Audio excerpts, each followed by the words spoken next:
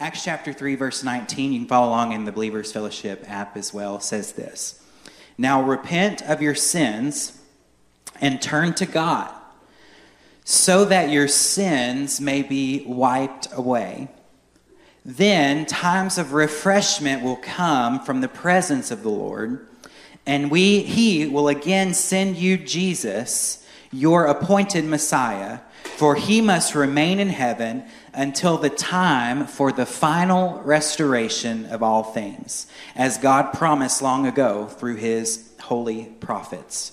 Then 1 Corinthians chapter 15, I want to read a few verses there as well. Starting in verse 51, Paul says, "But let me reveal to you a wonderful secret. We will not all die, but we will all be transformed. It will happen in a moment, in a blink of the eye, when the last trumpet is blown.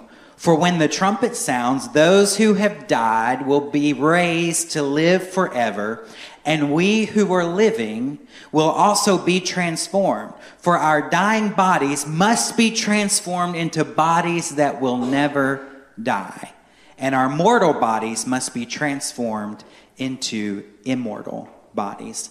Jesus, would you bless the reading of your word and help me to teach your word and help us to receive your word? Thank you, God, that we have a glorious hope in eternity with you. We thank you for that, and help us just look to your word for wisdom and guidance and knowledge about what things you have in store for us. In Jesus' name, amen. You can be seated this morning. Today I'm beginning a new preaching series entitled Rethinking Eternity. Rethinking Eternity. And in this series, we're going to tackle some of the fact and fiction and confusion that surrounds what we believe and what the Bible says about heaven, about hell, about life after death, and about eternity. The reality is that even among seasoned followers of Christ, people who have been loving Jesus for a long time and been in church for a long time, there is a lot of confusion about what happens when this mortal life we're living right now is over. And to be honest, sometimes our Christian lingo doesn't help. Sometimes we get twisted ideas and bad theology, and we even say things that we don't realize what they mean when we say them, because that's just what we've always heard. That's what grandma said happened. That's what they said at so-and-so's funeral, and that's just what I believe. And we get things kind of mixed up and not really consider what it is that we're saying. And it's even true sometimes that our music will mess us up with that. Sometimes we see those preachers that sell books or tapes on TV, and they have their huge charts and timelines. Y'all seen those guys with the big charts and timelines that are talking all about eternity? And not all of that stuff is bad. There's some good stuff out there that you can get, but sometimes what they teach really isn't Bible, and it's just their chart that they got. And I don't want to be claim to be smarter than any of those guys, and there's a lot of good stuff out there, but the problem is, I think, that there's so much out there that sometimes we have a hard time deciphering what's right and what's wrong, what's true and what's not. There, like I was thinking this week about some popular books that came out, like when I was a teenager and in college. There was that book, put those up there, that Heaven is for Real book. Some of y'all probably read that. Maybe you did. Nothing wrong with it. I'm not picking on it, okay? But another popular one was 23 Minutes in Hell. Supposedly this guy died on the table or something, and he said he went to hell and had I'm not doubting his encounter, but I just want to line his encounter up with what the Bible says. You know what I'm saying? And so there's confusion. What do we do with all this stuff? And does this kind of stuff line up with the Bible? They're those good old songs we sang in church. Hymns like I'll Fly Away and When the Roll is Called Up Yonder. And I'm not picking on those songs. I love those songs. We sing those songs here. But sometimes we don't really know what we're singing. and what the language behind some of those old hymns and songs really means. And then there's the secular music we listen to. That old 90s country song, there's holes in the floor of heaven, and their tears are raining down. Y'all didn't know I could sing, did you? And then, the Kenny Chesney, everybody wants to go to heaven, but nobody wants to go now. Don't act like y'all don't know that song. I know what radio station y'all are listening to. Or the movies we watch. Grew up, I loved Angels in the Outfield when I was a kid. And It's a Wonderful Life. Every time a bell rings, an angel gets his wings, and the angel's got to earn his wings, and, all this kind of stuff. They're not bad. That's a good movie to watch. It's got a lot of good, even morals and lessons in that movie, but it's not Bible. And we got to be careful that we don't mix up what we watch or what we listen to with what God's Word has said. Then there's the religious ideas out there, the Hindu ideas of reincarnation and karma, and however you live in this life, you'll be reborn into another life. And if you live good, then when in your next life you'll be rich, but if you live bad, you might come back as a cockroach. Those different kinds of things. And then there's right now, young people especially, there's this thing called the deconstruction movement. And it started out with good intentions. They were wanting to untangle Christian faith from American politics and all of the junk that goes on in the world and what's really Christian faith.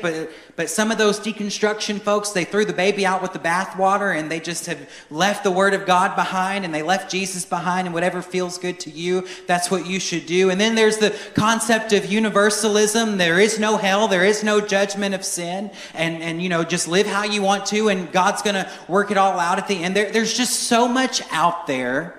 Because every human being, for all of human history, we've had this one thing in common.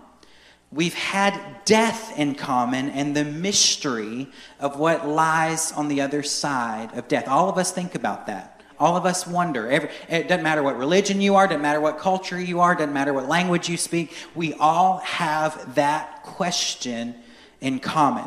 There's just so much out there, so many ideas, so many books, so many movies, and we can get completely bombarded by all of this information and these ideas and these theories that it can become difficult to discern what's just a cute, fictitious story that's maybe harmless, or what is an absolute lie, and what is sometimes intentionally perpetuated in order to mislead people. We just need to be careful about that. So my goal with this series is not to tell you anything new.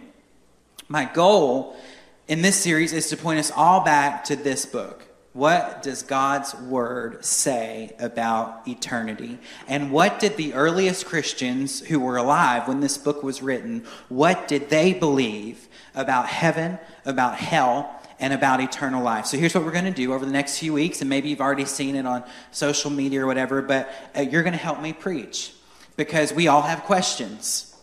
And I'm not going to claim to have the answer, but I'll do the research for you in the book, and I'll come back with an answer. And so if you have, and don't say, oh, I don't have any questions. Well, yeah, you do, because I've sat with you after a loved one died, and I've heard the questions. So you do have questions, and I want to help address them and you say, well, I'll work that on my own. I don't want to ask that question. But here's the thing. Your question is probably very similar to somebody else's question.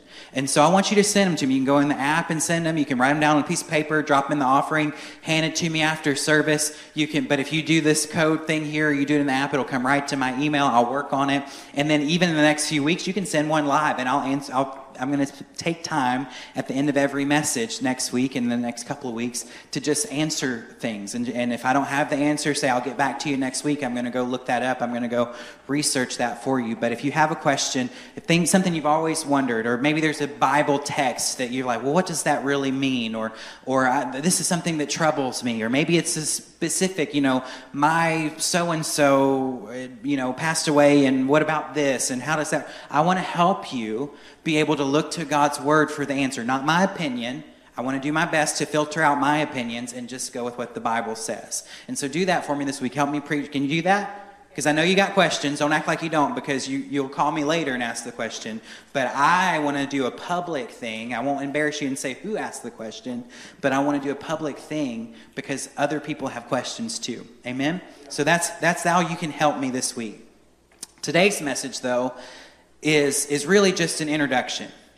I'm probably not going to get into a whole lot of specifics today. I just want to lay the groundwork for what we believe as Bible-believing Christians about eternal life.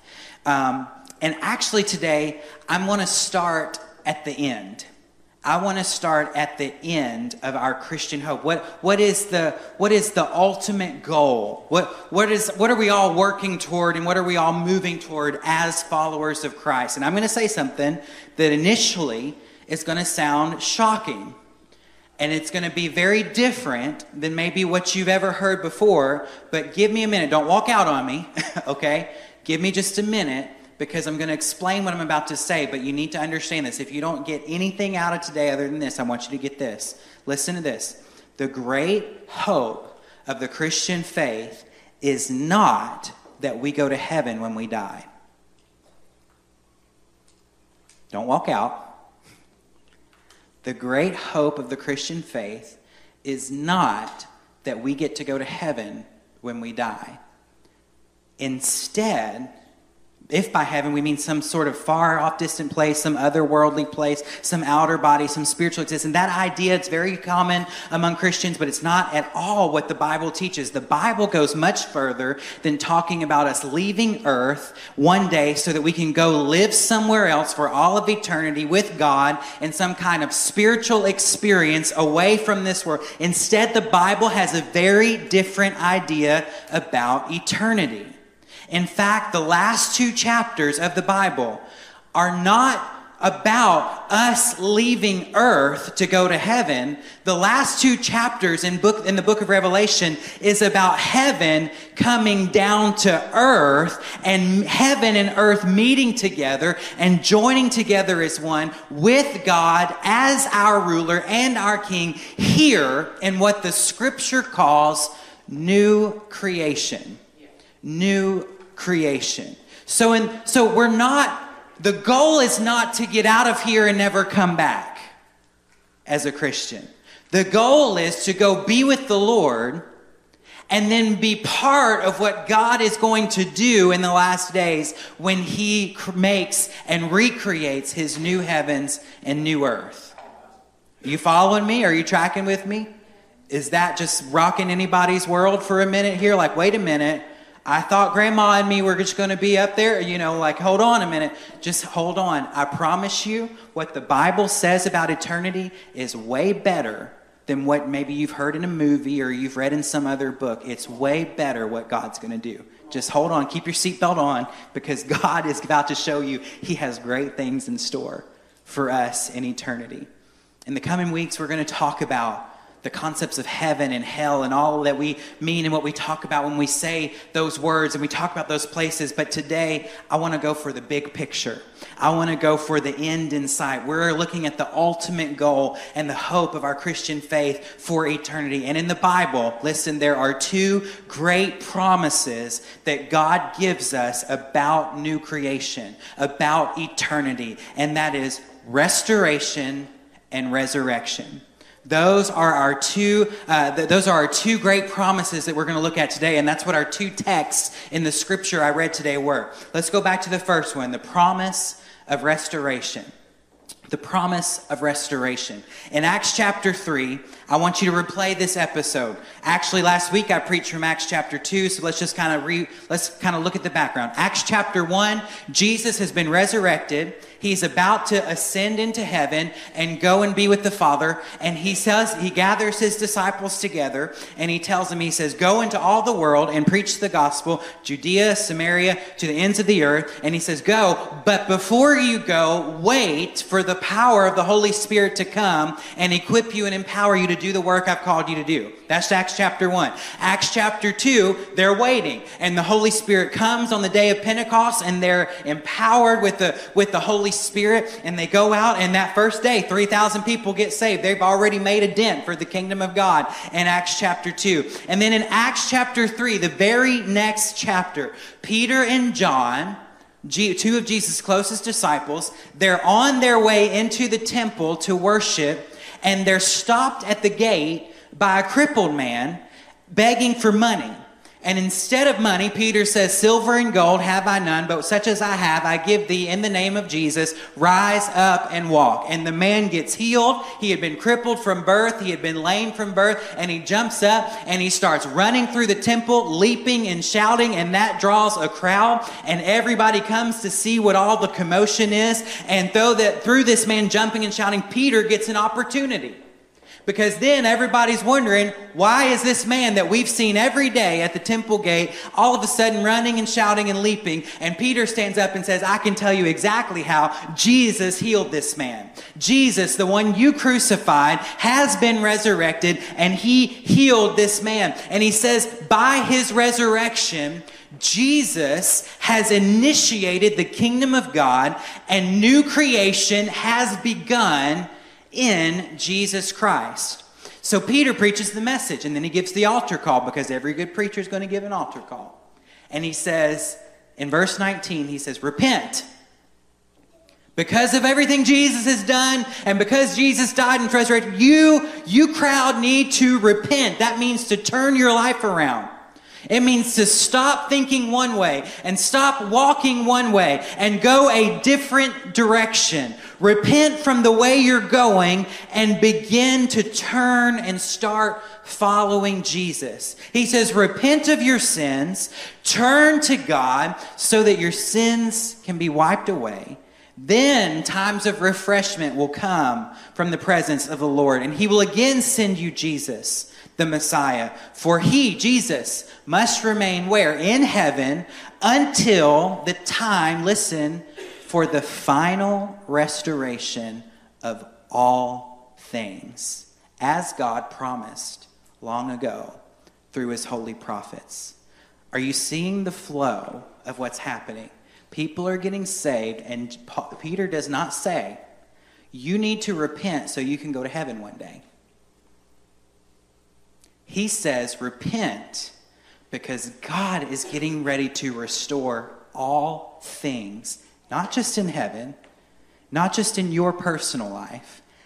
All things are going to be restored, all of creation, when he returns. Here's what Peter said. This Jesus you killed, he has been resurrected back to life, and his resurrection was the beginning of this great restoration. Everything, listen to me, is different now because of what Jesus has done. And this new creation, while it is begun in Christ, in the resurrection, it's one day going to be completed in what Peter says is the great restoration of all things. And he says this restoration has been foretold by prophets all the way back before Jesus ever came. In the Old Testament, Jesus is how God has chosen to fulfill the word of the prophets from long ago. And Peter goes on, he talks about those Old Testament prophets in Acts chapter 3. He mentions Moses. He mentions the prophet Samuel. He mentions the great father of the faith, Abraham. And he's telling this very Jewish audience who knows who Moses is, they know who Samuel is, they know who Abraham is. He says, all the prophets that y'all learned about as babies, all the Bible stories that your mom and dad taught you when you were children, everything in the Hebrew Bible, everything God promised to our ancestors, God is now fulfilling and completing through this Messiah named Jesus. But he's not done yet. Because Peter, he says, the resurrected Jesus, he remains in heaven for now until the final restoration of all things. And then right through the New Testament, All the way through, the earliest Christians, they expanded on this idea of what God is going to do in this great restoration of all things, this great promise we have. They use different wording for it, but they all talked about it. Ephesians chapter 1, Paul says that one day God's going to sum up all things in Christ. In other words, he's going to put it all back together. And if Colossians chapter 1, Paul says this. He says that through Christ, God is going to reconcile all things to himself, making peace by his blood shed on the cross. And then those last two chapters of the Bible, John in Revelation 21 and 22, he talks about and sees these new heavens and new earth coming together. And Peter calls it a new heavens and new earth where justice will dwell. And 1 Corinthians tells us that one day God will overcome every power which destroys and every power that has corrupted life. And in his good creation, and eventually God will be all in all. And Paul in Romans chapter 8 verse 21 says, in this great restoration of all things, all of creation will be, I love this, set free from its slavery to decay and death, to share the liberty of the glory of God's children. The New Testament is saying one day, everything that involves death, everything that involves destruction, everything that involves corruption, everything that involves evil, everything that involves darkness, all of it, God is going to set right. That is the great restoration. One of the Old Testament prophets put it this way, Joel chapter 2. He says this. I know this is a lot of scripture. It's in your notes. You don't have to turn to every one of them or follow along, but just listen, receive this word. God promises in Joel chapter 2, I will restore to you the years that the swarming locust has eaten, the hopper, the destroyer, and the cutter, my great army which I sent among you. You shall eat in plenty and be satisfied, and praise the name of the Lord your God, who has dealt wonderfully with you. And my people will never again be put to shame. You shall know that I am in the midst of Israel, and that I am the Lord your God, and there is none else. And my people shall never again be put to shame. Have you ever lived in shame? Have you ever lived in guilt? Have you ever lived under condemnation? God says one of these days, shame will not even be in your vocabulary. One of these days, it's all going to be wiped away. It's all going to be restored to you. And then look in Revelation at the end of the book, chapter 21, verse 3. John says, I heard a loud voice from the throne. He has a vision of heaven. He says, I heard this voice from the throne. Behold, the dwelling place of God is with man. He will dwell with them, and they will be his people. And God himself will be with them as their God. Watch this. He will wipe away every tear from their eyes, and death shall be no more. Neither shall there be mourning, nor crying, nor pain anymore, for the former things have passed away. And he who is seated on the throne, how he knows that's Jesus, said, behold, I am making all things new. And he said, write it down, sign the check, it's as good as done. These words are trustworthy and true. Those old knees, they're going to be made new. Those creaky joints, they're going to be made brand new. It's all going to be good. It's all going to be good. So here's what I want you to understand that the scripture is teaching. The scripture, this is important, does not teach us that Jesus came to help us escape from this world. It does not teach that, we're just going to get out of here. It's so bad here, we're going to get out. Instead, the scripture teaches that Jesus came to redeem and restore this world. And as his followers, our future hope and joy is that we get to be a part of what God is doing to redeem and restore this world. Right. Everything that we believe about heaven, everything we believe about hell, about the afterlife, about the end times, the rapture, the tribulation, the Antichrist, all those things that they make the big charts for, everything about that, all of it flows out of this one truth, that Jesus came not to condemn the world, but to save the world. Yeah. to redeem and restore. And as his followers, our future eternity looks like a redeemed and restored and renewed creation where God is king and we are his people, and he restores everything back to the same status it had in Genesis chapter 1 when God created it, looked at it and said, that's good.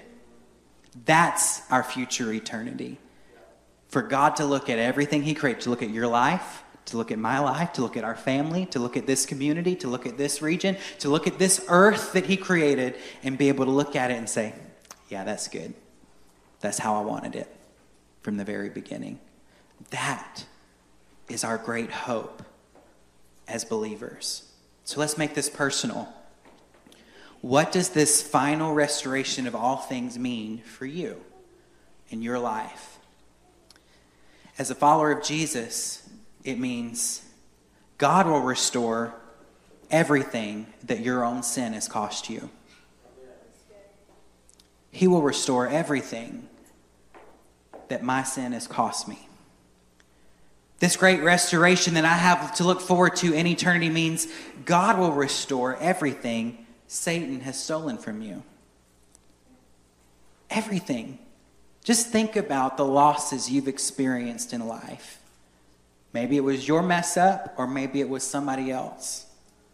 God's going to restore it. He's going to make it right. God will restore anything that death has cheated out of you.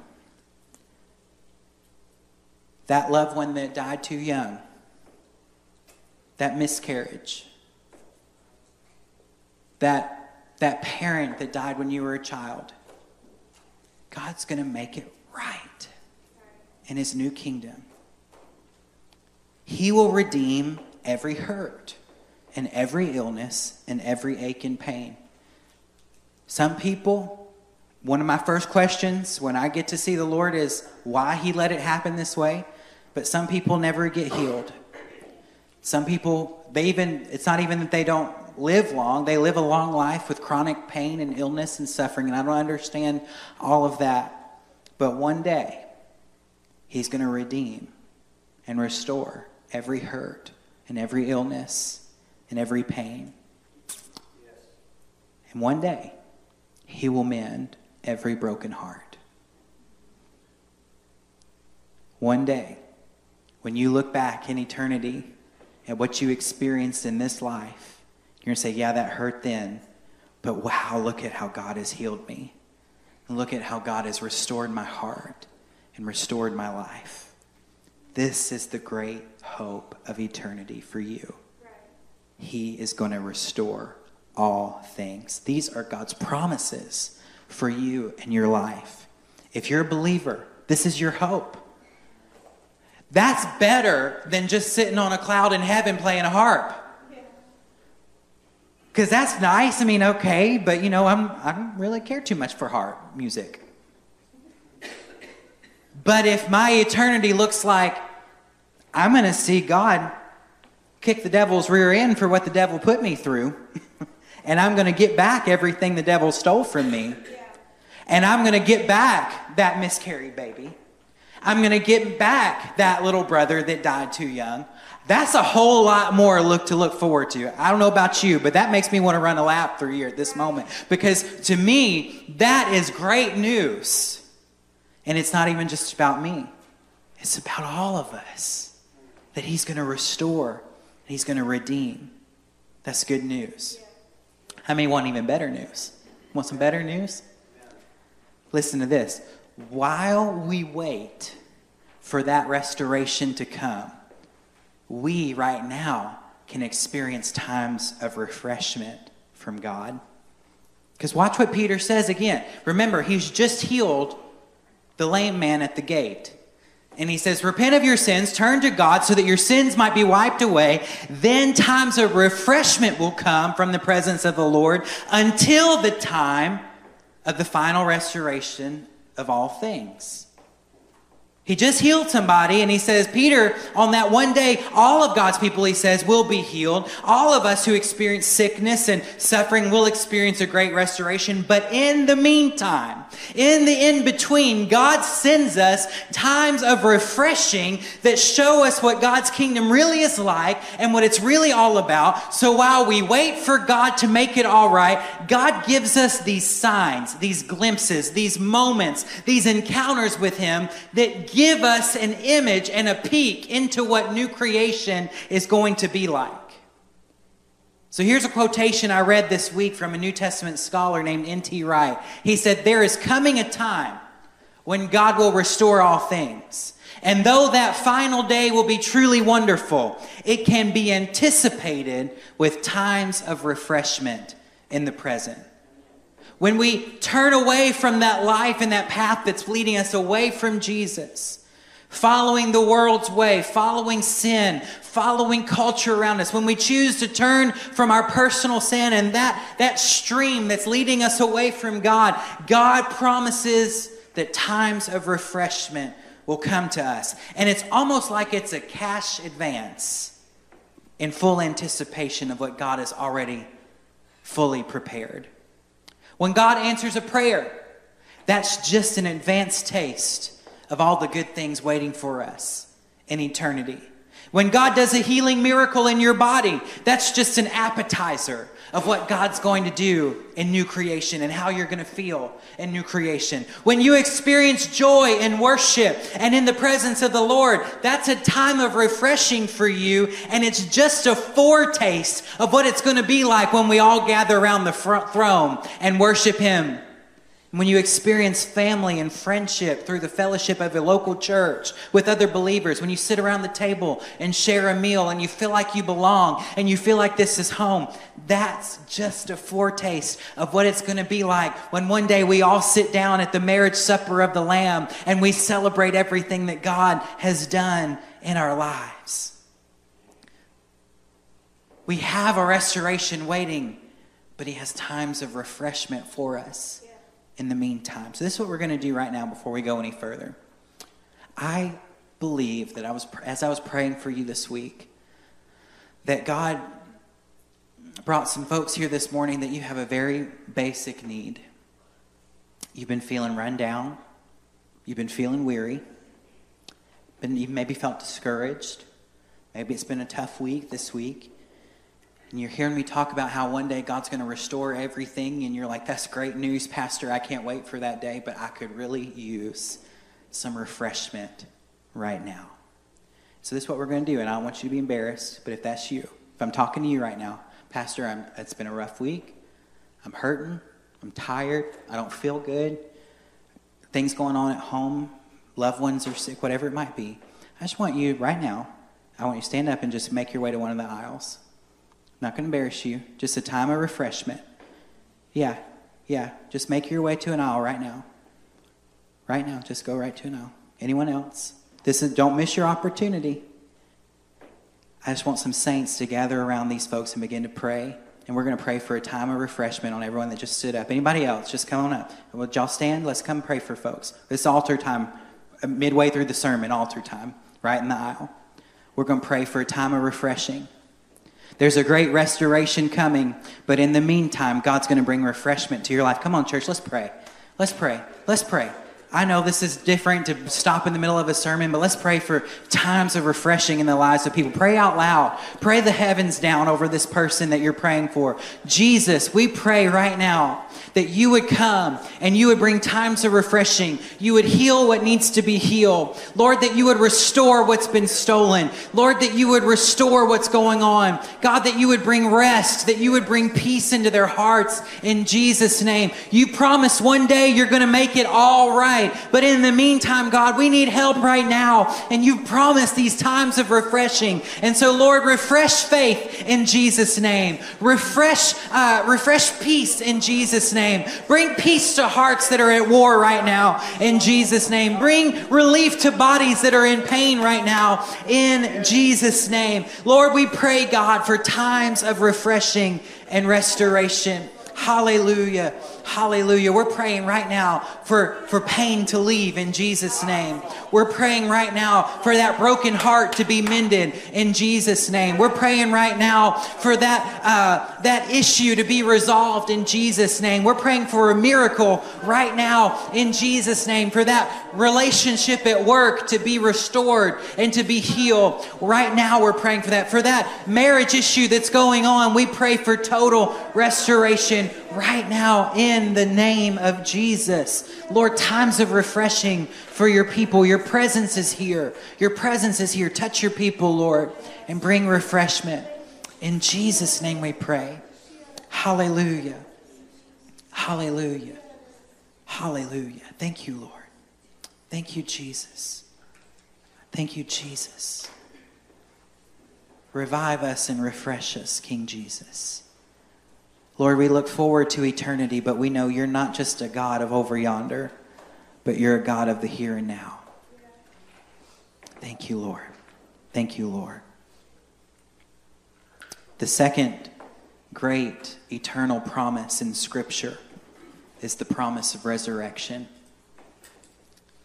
As Christians, we believe what the Bible says about Jesus' resurrection 3 days after his crucifixion. Amen?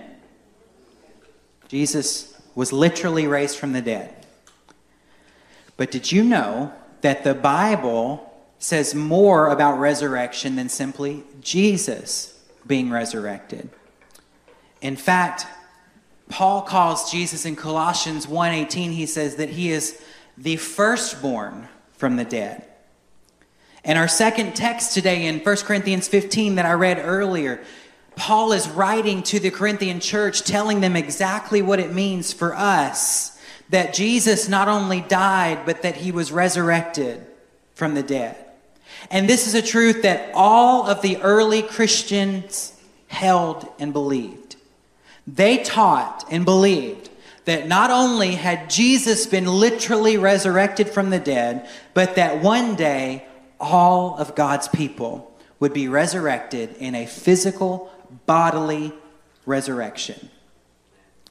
In 1 Corinthians chapter 15, verse 20, look at what Paul says. In fact, Christ has been raised from the dead.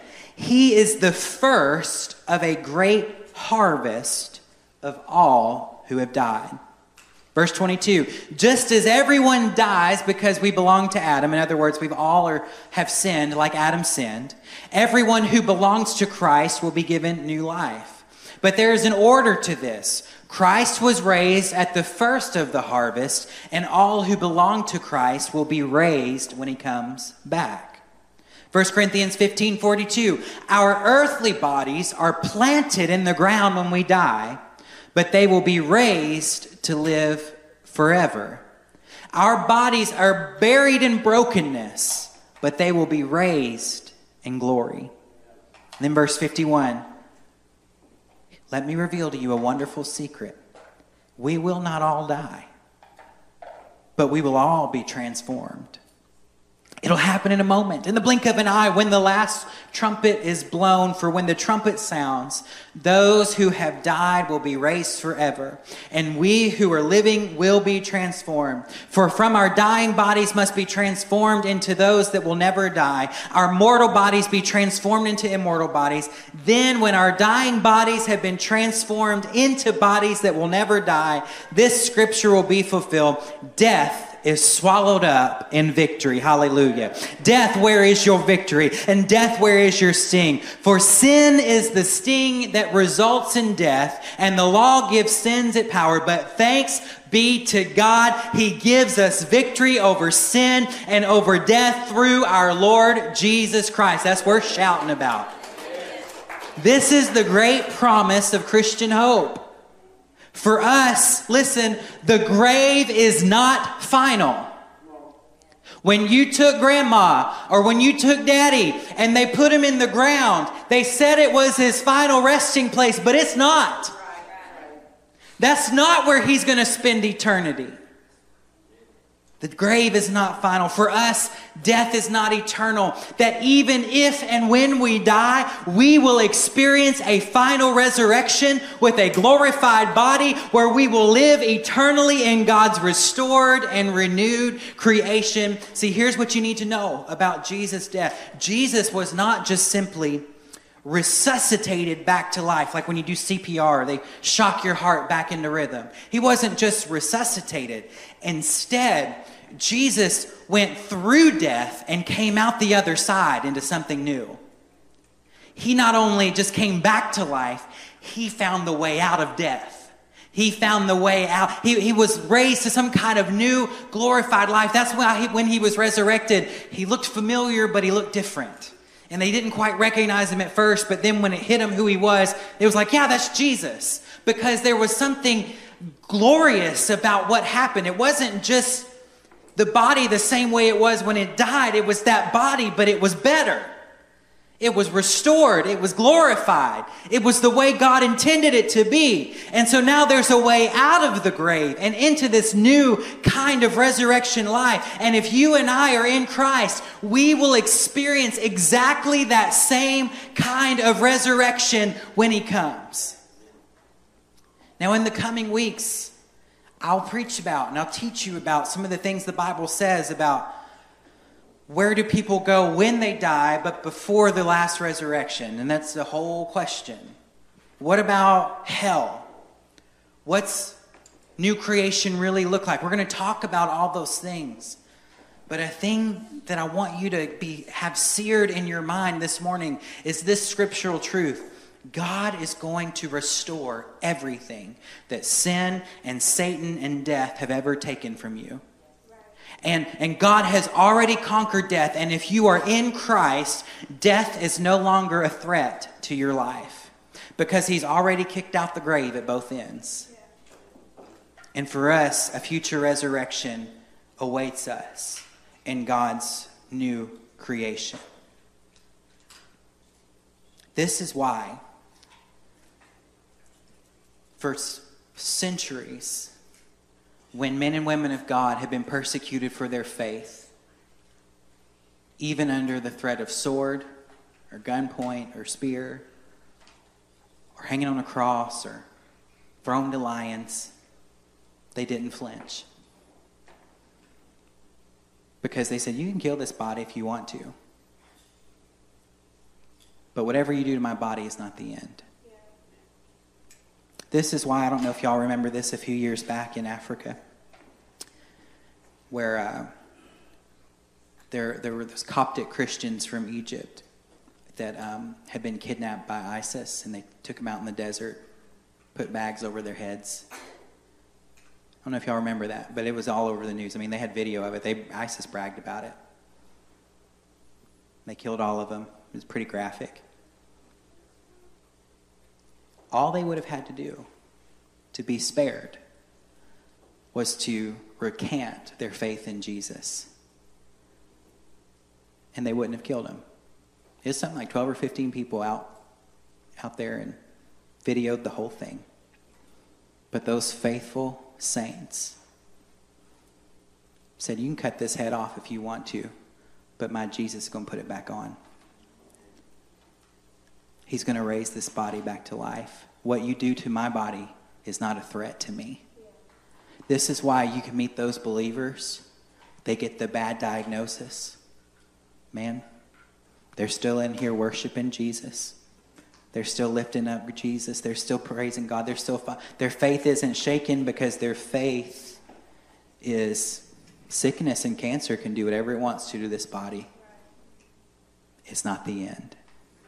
It's not the end.